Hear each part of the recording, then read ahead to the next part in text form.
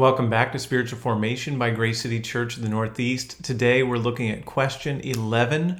What does God require in the 6th, 7th, and 8th commandments? And here's that answer. 6th, that we do not hurt or hate or be hostile to our neighbor, but be patient and peaceful, pursuing even our enemies with love. 7th, that we abstain from sexual immorality and live purely and faithfully, whether in marriage or in single life, avoiding all impure actions, looks, words, thoughts, or desires, and whatever might lead to them. 8th, that we do not take without permission that which belongs to someone else, nor withhold any good from someone we might benefit. The scripture that goes along with the question and answer for today is Romans 13:9. For the commandments, you shall not commit adultery, you shall not murder, you shall not steal, you shall not covet, and any other commandment are summed up in this word: you shall love your neighbor as yourself. So as we consider these three commandments, the 6th, 7th, and 8th, they were don't murder, don't commit adultery, don't steal. That's what's going on there. But we see Jesus expand particularly on the first two, that of murder and adultery, in the Sermon on the Mount. And then Paul expands on the last one, on stealing, in Ephesians chapter 4. So we'll take a brief look at what Jesus did with those first two and what Paul did with the third one. So for 6th, we have that we do not hurt or hate or be hostile to our neighbor, but be patient and peaceful, pursuing even our enemies with love.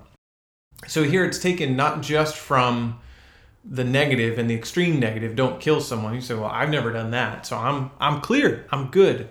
But Jesus said, if you hate someone in your heart, you are guilty of murder.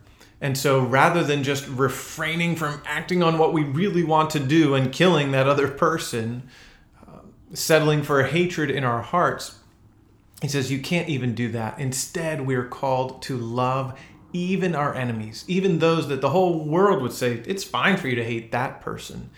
Following Christ, that is the one whom we are called to love.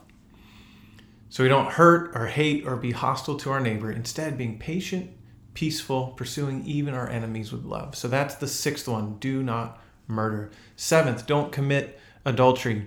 Now, in talking with kids, this can be a little complex in how to handle. So here it says that we abstain from sexual immorality and live purely and faithfully, whether in marriage or in single life, avoiding all impure actions, looks, words, thoughts, or desires, and whatever might lead to them. So as we talk with our own kids, because we have age range from 7 to 13, so we have some who kind of know what's up, others don't know what's up, and how do they learn how they're supposed to live in relationship to the 7th commandment. So one of the ways that we talk about this is that you're only supposed to act married with someone you are married to. Now, they don't understand all of what that means, and they don't need to, but they need to understand the aspect of faithfulness, of being committed to the ones that God has, that you are in covenant with. And so in marriage, you're committed to one person, being faithful to them.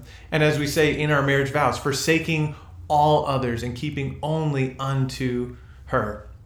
And so that's what we're called to do, or anything that leads to it. So Jesus takes it a step further and says, he doesn't just say, well, yeah, sure, don't act married with someone you're not married to.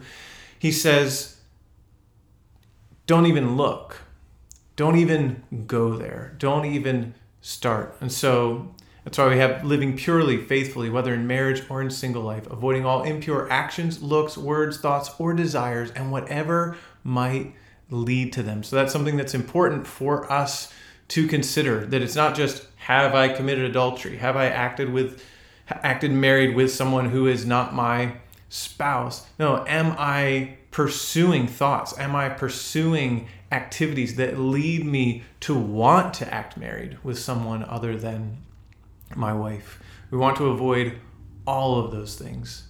Then eighth, don't steal. That we do not take without permission that which belongs to someone else. That would be the basic definition of stealing. But then again, we have it turned around. Nor withhold any good from someone we might benefit. And you say, really? Is that really what this is about? I thought it was just not stealing. Well, listen to Ephesians 4:28. Let the thief no longer steal, but rather let him labor, doing honest work with his own hands, so that he may have something to share with anyone in need.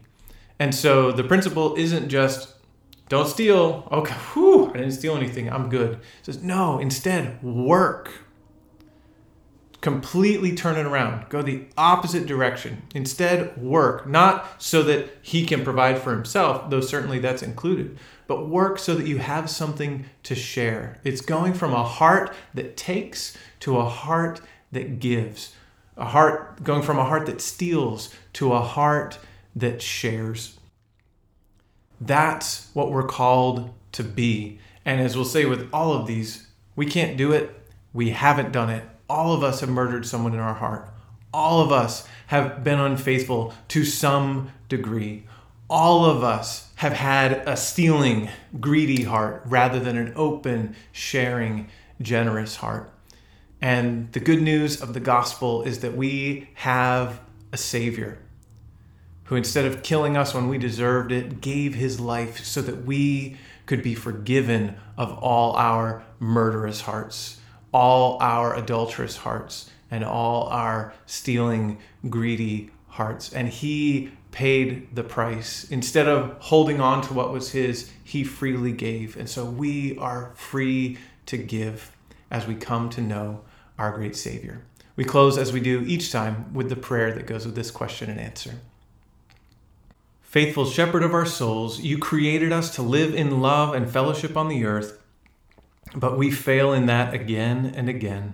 May your love rule every relationship so that we walk in purity, putting away lust, covetousness, and greed, for your name's sake. Amen.